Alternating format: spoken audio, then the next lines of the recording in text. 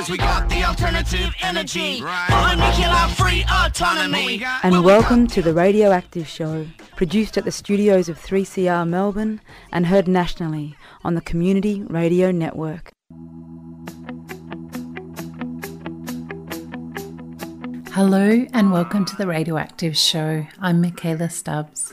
From 1952 to 1963, the British government, on the invitation of the Australian government, conducted 12 major nuclear tests and around 600 so-called minor trials, first at Montebello Islands in Western Australia, before moving to mainland tests in South Australia. The first of the on-land tests was at Emu Field on the Anangu Pitjantjatjara Yankunytjatjara lands on the 15th of October 1953. On the 70th anniversary of the Totem 1 atomic test, it's a vital time to look at the ongoing impacts on the health of people and the environment and put energy into practical ways to address those harms and make sure it doesn't happen again. Today we'll bring you part of a conversation between Gunai-Kurnai broadcaster Bunjileenee Robbie Thorpe and Karina Lester, a Yankunytjatjara Anangu woman whose father, the late Yankunytjatjara elder Yami Lester, was blinded by the fallout from the Totem 1 test. Karina works with the University of Adelaide's Mobile Language team and has worked continuously to expose the truth about the nuclear industry. Opening this interview is the song Maralinga by the Awancha Band. Here's the remote and lonely village of Maralinga. Here was the site of an experiment with man's most revolutionary discovery, the atom bomb. Like smoke.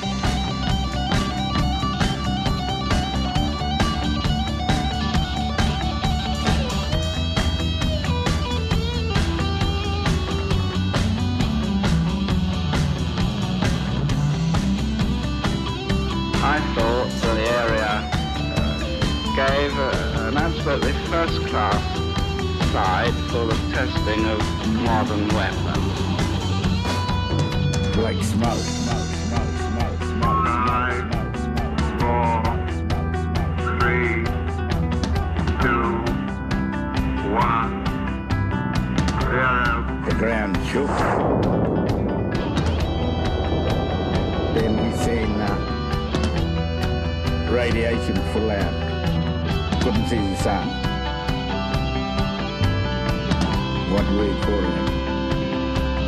Like smoke. Couldn't see the sun.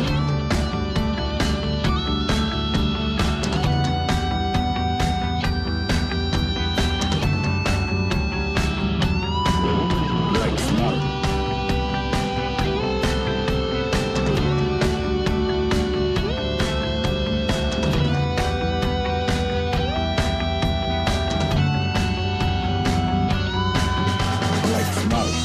Smoke. Couldn't see the sun.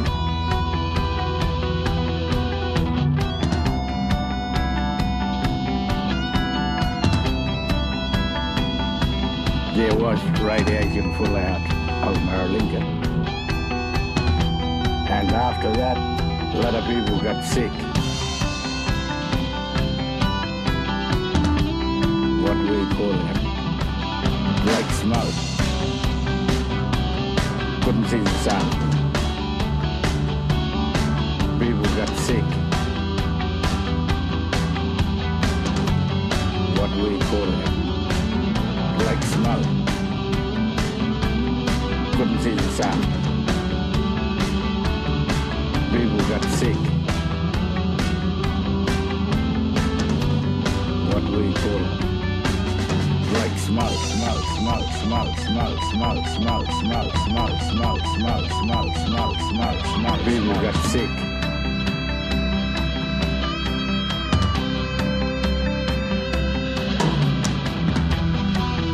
Today they're talking about having more nuclear things, and that's a worry.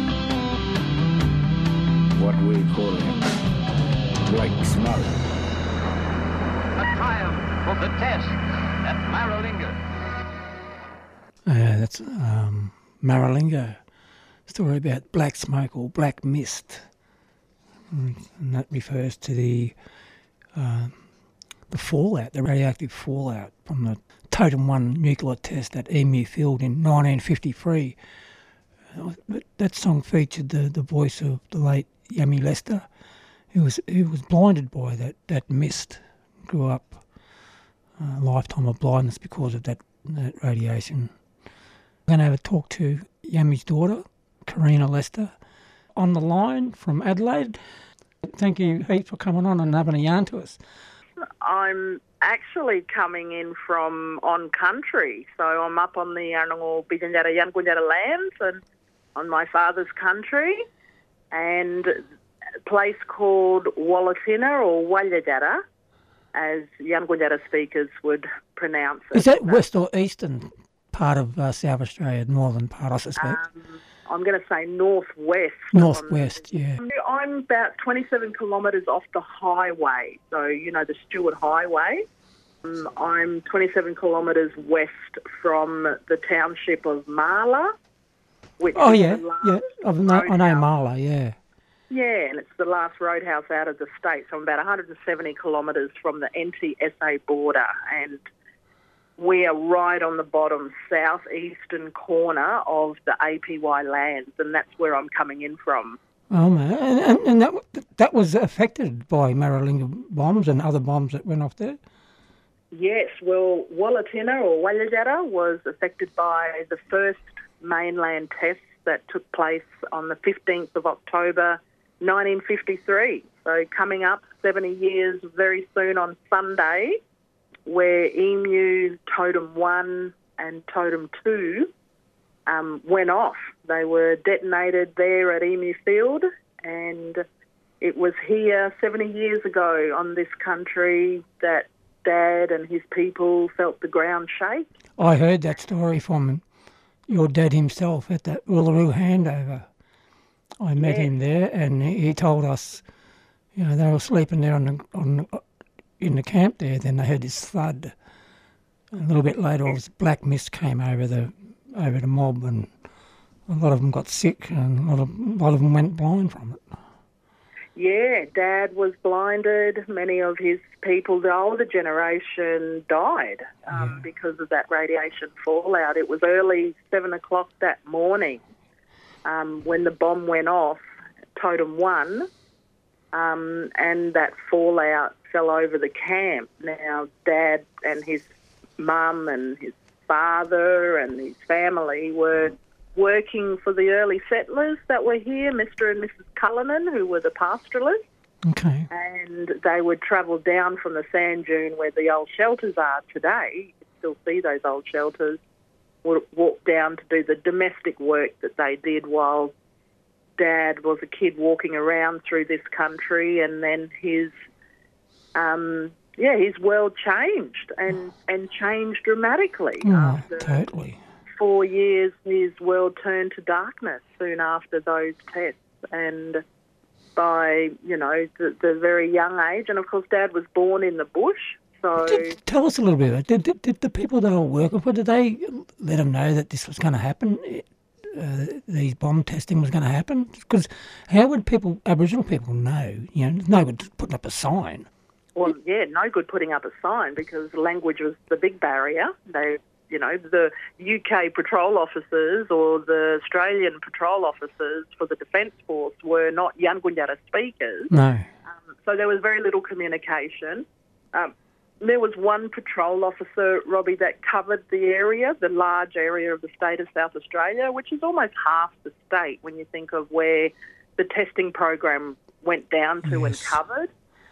So it's a fairly large area of the state of South Australia, and just one patrol officer to manage and patrol that region. Was there anything sinister you think about it? Because, in your estimate, how many of the mob would have been there under those bombs at that time? Well, that's the unknown figure. People through our animal history and our oral history, Robbie, people were living and moving through that country, and family had been lost, and people never got answers of where family were at the time and whether they were there and how they were impacted. So we've just never known. So it's just been totally wiped off the face of the earth, and there's nothing known about some people and clans or mobs or family groups. Absolutely. And then you saw Dad's community being impacted by that radioactive cloud, that black mist that fell over the community, and people died from that then. The older generation died. Dad was a young teenager. And were they sick all their lives? You know, because it would have been ill for a long time before they died too. It would have been such a horrible thing for them. I know your dad, he went blind, completely blind from it. But there would have been a lot of sickness associated. And what sort of medical assistance did they get after this was happening? And was that all, or was that just all forgotten about? All gaps in history. So, you know, Dad, the radiation fallout, old people died instantly by that evening. People were digging graves. Wow. To put their loved ones. By that afternoon and that evening, people were starting to really feel the first-hand experience of this black mist that fell over, which is that radioactive cloud. The older generation became really sick. Dad's mothers got some rashes on their skins, which scarred their skin, which was like a burn. Oh, God. That fell over. Dad's eyes were impacted and his cousin's eyes were impacted as well. And then that was a gradual process then for Dad. From that young age, he then had started suffering these eye issues then. And so soon after, 4 years later, he remembers this. He saw the last red light from the doctors, and that was it. It was world turned to darkness, and world completely changed then. And it was, you know, quite life-changing for Dad, no doubt. And then children came along, myself and my older siblings, and we grew up with Dad. But, you know, at a very young age, we never really knew. We just knew how to work with Dad with his disability. And then later, as we got older, we realised that this is such a tragic and sad story of what happened, because it was totally out of Dad's control. This was British government cutting total travesty. That's what it is, and it's a crime against humanity, and hasn't been properly addressed. So it's really horrendous. This. And you know, the 70th anniversary is coming up, Robbie, where we're wanting to just remind us fellow Australians that 70 years ago, Anangu have never received an apology by the British government, but also one of the concerns that as the next generation and a second-generation survivor of the Emu Fields test is that there's never been a clean-up out there on country. So we don't know what's, you know, the levels of radiation out there at Emu Field, and Emu Field had two tests, Totem 1, which was on the 15th of October, and then Totem 2 was detonated on the 27th of October. Oh, and a couple of weeks, 2 weeks apart or something.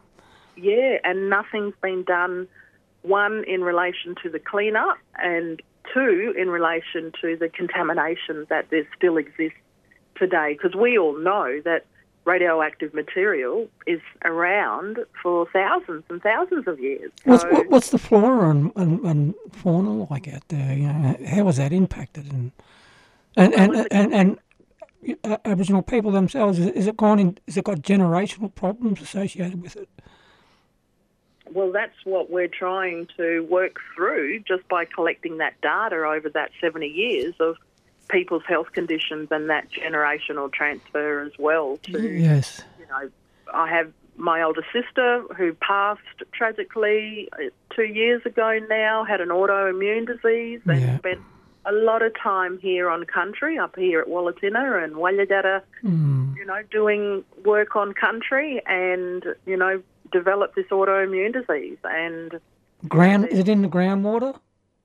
Well, that's what we don't know, Robbie, and that's what we're wanting to find out. We want to know how safe is our country. And so what, you know, is needed is the research and the actual work in Emu Field, the clean-up and the safety of those two craters, because in the craters there are no trees growing in the crater. It's all topsoil, weeds and whatever. Have you seen those craters? Yeah, I went out there, not recently, but I have been out there to Emu. And Totem 1, they've marked it with a pyramid plaque with a red telephone on the top that, that was what they called through to the UK to say, yes, we have. I mean, they didn't call through, but it was symbolic, as in, we did the first mainland test on Australian soil. You're tuned to the Radioactive Show, produced in the studios of 3CR Community Radio. We're bringing you parts of a conversation between Yankunytjatjara Anangu woman Karina Lester and Gunai-Kurnai broadcaster at 3CR Bunjileenee Robbie Thorpe, talking about the ongoing impacts of the atomic tests. Why did they pick that area? Well, it was remote. Why did you get pinpointed your mob? Very good questions, and we'll never know, and I don't know, maybe after 70 years there is reasoning why they picked that location. There was secrecy around the whole thing, wasn't there, back in the day? I don't think everyone knew what was going on.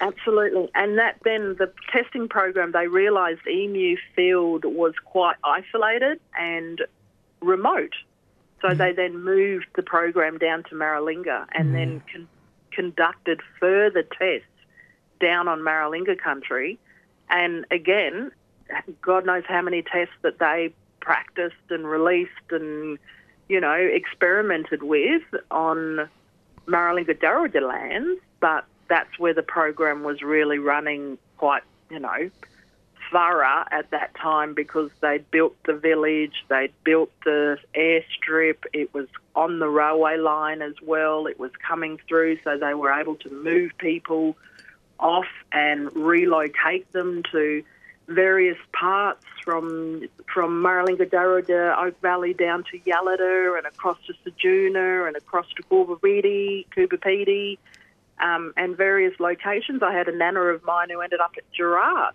which was one of the missions. So totally scattered the mob after that. How's that come back together? Are you still connected in some ways? And it's a tough journey for those people who were relocated and,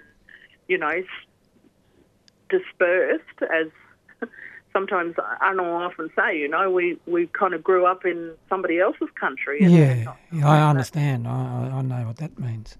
Yeah, but they still had that connect to country, and people have been coming back slowly then back to Oak Valley, and they established through Maralinga-Darruja Oak Valley community, and then Oak Valley is where many of those people who were descendants of those who had been moved away are. So what's the chances of mob coming back? And is it being properly? Well, there's issues about being properly cleaned up. There's also you're talking about reparations, and you're probably not happy with that. Well, I'm not for Emu. Maralinga-Darruja mob had gone through a clean-up process. I don't know how clean it is, and whether Anangu and that mob who are down there at Maralinga-Darruja country are happy with that clean-up. My knowledge is that the village is still radioactive, and there are still things. If you went in with your counter, your Geiger counter, it would still have high readings in that village in 2023. Yeah. And that happened 60, 70 years ago. So these things are the unknowns, and what we are as Anangu are wanting to get answers for is to find out what is going on with our country and also our people who are scarred and impacted by it all then as well. So it's been, a challenging experience, 70 years down the track, still feeling the consequences of these decisions made by government of the day.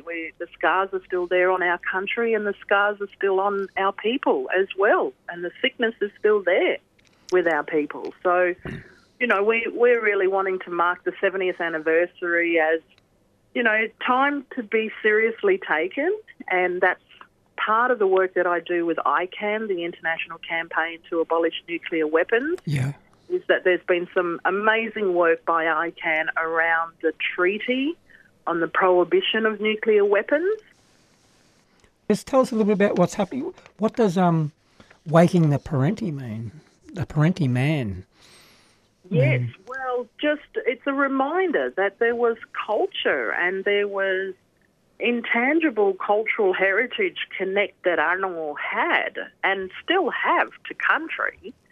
But, this Bunjileenee is about waking his being of this creation story. It's one of our, what we call Ngindaka Wabar. Wabar is the term we use for our ancestral story. That's very much connected to Walajara, to Dad's country, on Yankunytjatjara country. Okay. And reflecting that there is culture and strong culture, and that Ngindaka was present at the time and through the creation stories. We've had the contamination as in bomb tests on Yankunytjatjara country. Yes. And, this waking of the parenti man is that, he was present and existed and was a very big part of Anangu life then, before 1953. And that's what we're waking. We're waking. Okay, yeah, beautiful.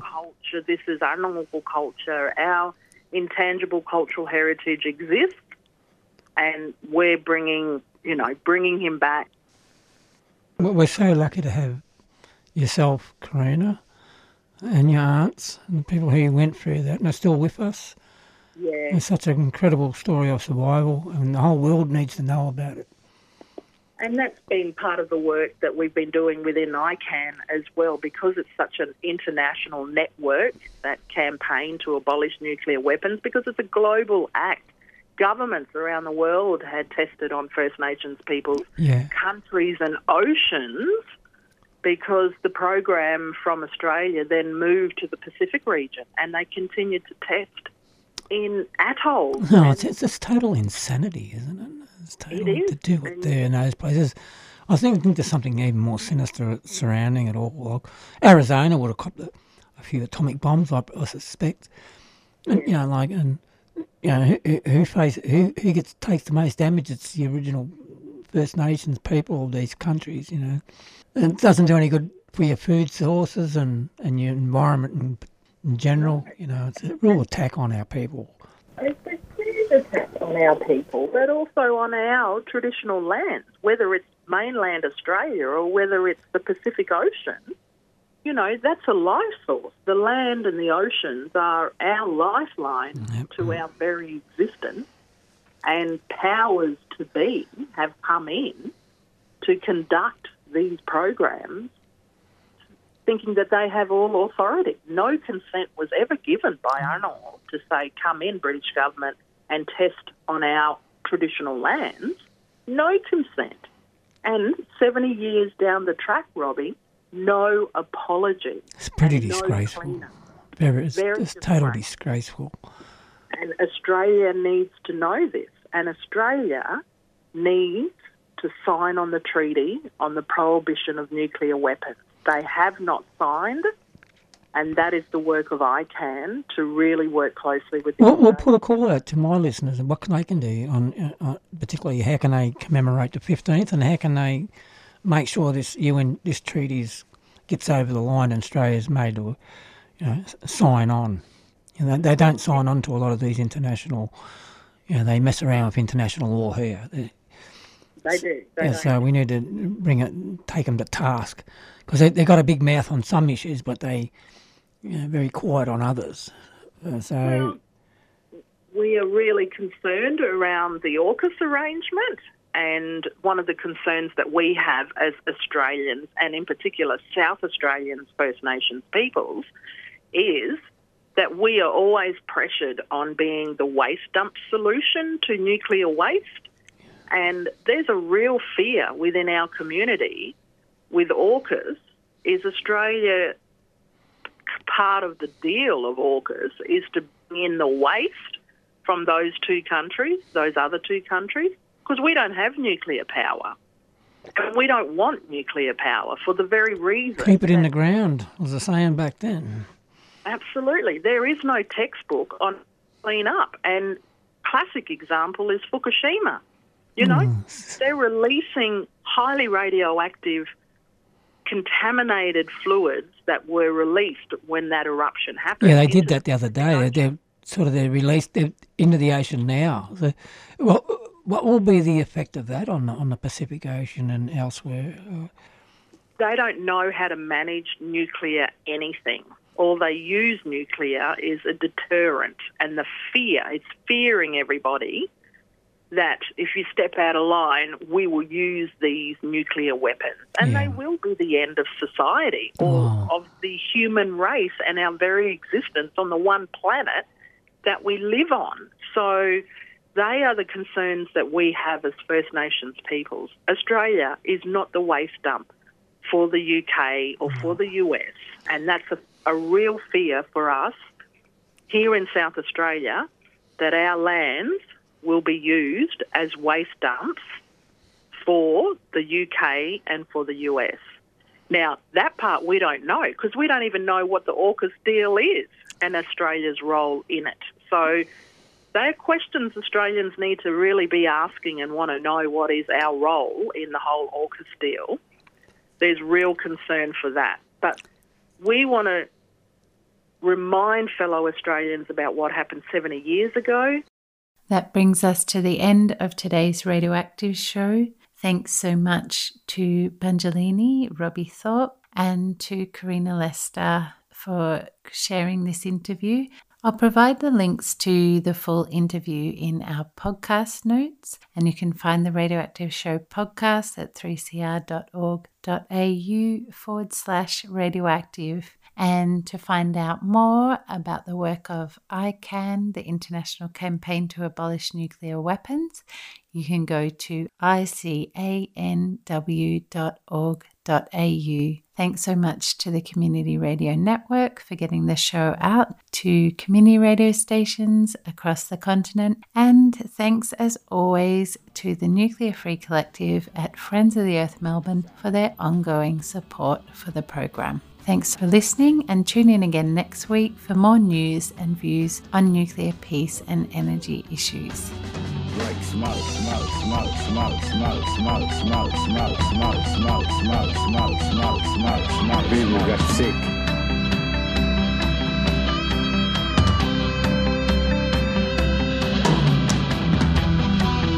Today they're talking about having more nuclear things, and that's a worry. What we call it, black smoke.